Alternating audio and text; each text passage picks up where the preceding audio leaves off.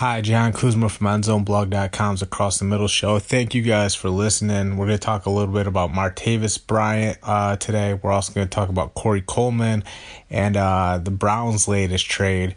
So let's start with Martavis Bryant. You know, the Oakland Raiders traded a third-round draft pick for Martavis Bryant, and that wasn't a very smart decision. I don't know how Jon Gruden and Reggie McKenzie, two guys who are actually brilliant football minds, didn't weigh all the risks when it comes with to Martavis Bryant. This guy, he's had trouble his whole entire career. He's got a poor track record, always suspended for the substance abuse problems that he's had.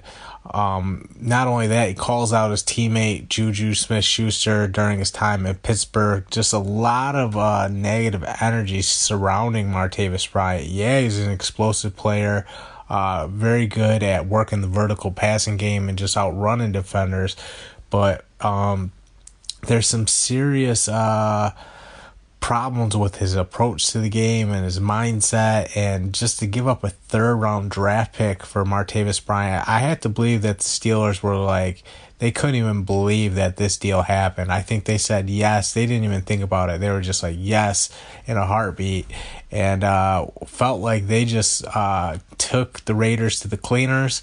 And now Jon Gruden's calling out Martavis Bryant, saying that Bryant needs to step it up in practice. There's other receivers in camp that are threatening to take his position, and they're already cutting into his reps. So Martavis Bryant is fading fast, and when you paid a third-round pick for this guy, and that takes away an asset from your future, that's just not very good, especially when you have a new leader like Jon Gruden who's starting a new regime with the Raiders. The last thing you want is a move early on to tarnish your reputation. Sorry about that. So I don't know what's going to happen, but I definitely know that Jon Gruden is a hands-on guy. There's no way this deal happened without him whispering in Reggie McKenzie's ear a little bit that he wanted it to happen. I know Gruden wouldn't let this deal go down if he didn't sign off.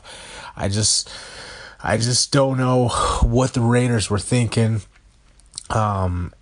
They have, Amari Cooper and Jordy Nelson, who are the top two guys, but they really want that third option who can be someone who can be a contributor in that number 3 receiver role. It looks like they're going to have to look at someone else on the roster, maybe a guy like Ryan Switzer, who they just got from the Cowboys. And if Switzer offers the Raiders good route running and a sure pair of hands, you have to believe Gruden will go with him. He puts such a emphasis on route running, and the coach, the new Raiders coach, Gruden said Bryant hasn't really done a good job with the playbook. He hasn't been consistent enough in practice. The one grab I did see him make on a deep ball, the ball hit his wrist and then luckily bounced into his chest and he trapped it. Yeah, he made the catch, but right away I noticed that wasn't the smoothest execution as far as catching the ball with his hands and hauling it in, and just the type of plays that you'd see a guy like Odell Beckham make. Obviously, we know they're not the same caliber of player. Martavis Bryant's at number 3, Odell Beckham's at number 1. But you look for similar traits as some of the best players in the league when you're looking at a player that you hope can come in and emerge in your system, kind of like what the Raiders did when they took a risk on Martavis Bryant. And it just, for whatever reason, it's not working out. It's not transitioning as smoothly as Oakland had hoped. And now he's in danger of getting buried down the depth chart and maybe losing reps to one of the other guys on the roster. I think, to me, it's all about consistency. If one of those other players shows you more and provides more at the moment, but we'll see. Maybe Martavis Bryant can turn things around and get things back on track a little bit, and kind of turn the bad momentum around. But right now, the early indications are things aren't going too well, and I would really like to know why John Gruden and Reggie McKenzie made this move. It was just too risky of a move, and not to mention if Martavis Bryant gets suspended again, he's going to miss a whole entire year of action. So they should have knew that he had that big suspension lingering over him if he has any setbacks, and with all the trouble he's had as far as substance abuse goes. Too risky a move, too high of a price, and now the Raiders have no one to blame but themselves. Yeah, the fans can be frustrated with Martavis Bryant, but Gruden and McKenzie are the two geniuses that thought this deal would be a good one, and we know now that doesn't seem to be the case. The next topic up, we have Corey Coleman gets traded by the Cleveland Browns. The Cleveland Browns ship Corey Coleman to the Buffalo Bills.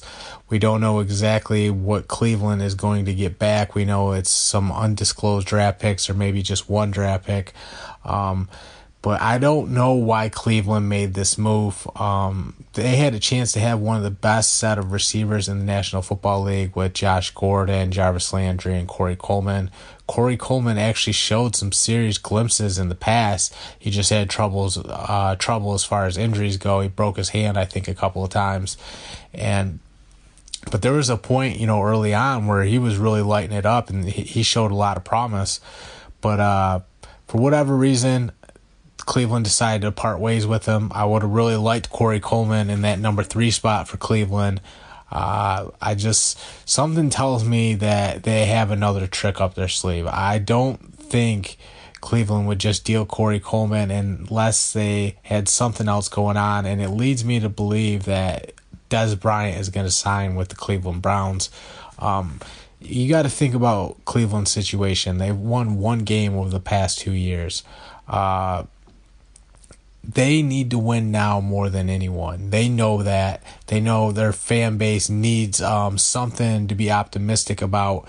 And I don't think when they had a serious shot to put together a winning season with those 3 wide receivers and the rest of the additions they made, Tyrod Taylor, Carlos Hyde, Nick Chubb, even Baker Mayfield, the backup quarterback, I think they had such a good thing going with all those guys that if they traded Corey Coleman, which we know now they did, they have some other plan or some other guy they're going to bring in. All signs point to that being Dez Bryant. And, now you're looking at Jarvis Landry, Josh Gordon, and Dez Bryant. If Bryant does indeed sign, that's going to be just a lethal group of pass catchers. Hugh Jackson's going to have a real chance to turn things around in Cleveland and prove that his offensive executes are good enough to put together a team that can be competitive. Obviously they were so depleted of talent that he really didn't get a chance. Now some of those young guys that they drafted are, 1 or 2 years in, and they're starting to get their feet wet a little bit. So I definitely think Cleveland is trending upward. I think the worst days are in their rearview mirror. That was a horrible stretch, the worst stretch of football we've ever seen in professional football. So I think everybody's determined to turn the page. Things are going to be much better just because the roster has way more playmakers on it. And like I said, Corey Coleman goes to the Buffalo Bills. There he'll join Kelvin Benjamin, Zay Jones, and obviously Coleman will be the other receiver. So they have their own little set of receivers now. I think that's big for Buffalo considering that I think they only scored like 3 points in their playoff game against Jacksonville last year. So offensively, they had a lot of work to accomplish before they really became a team that's competitive on that side of the ball. Corey Coleman definitely helps them make some strides.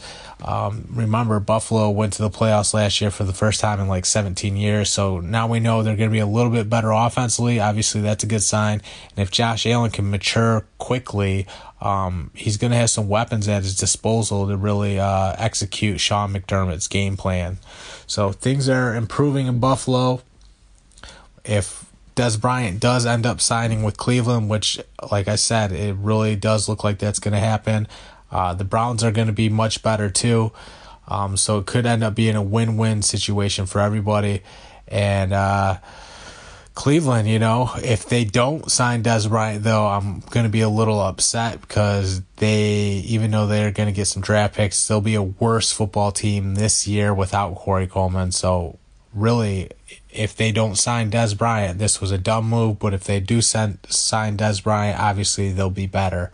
It all comes down to whether or not they get the free agent and former Cowboy to ink that contract and become a part of the Browns organization.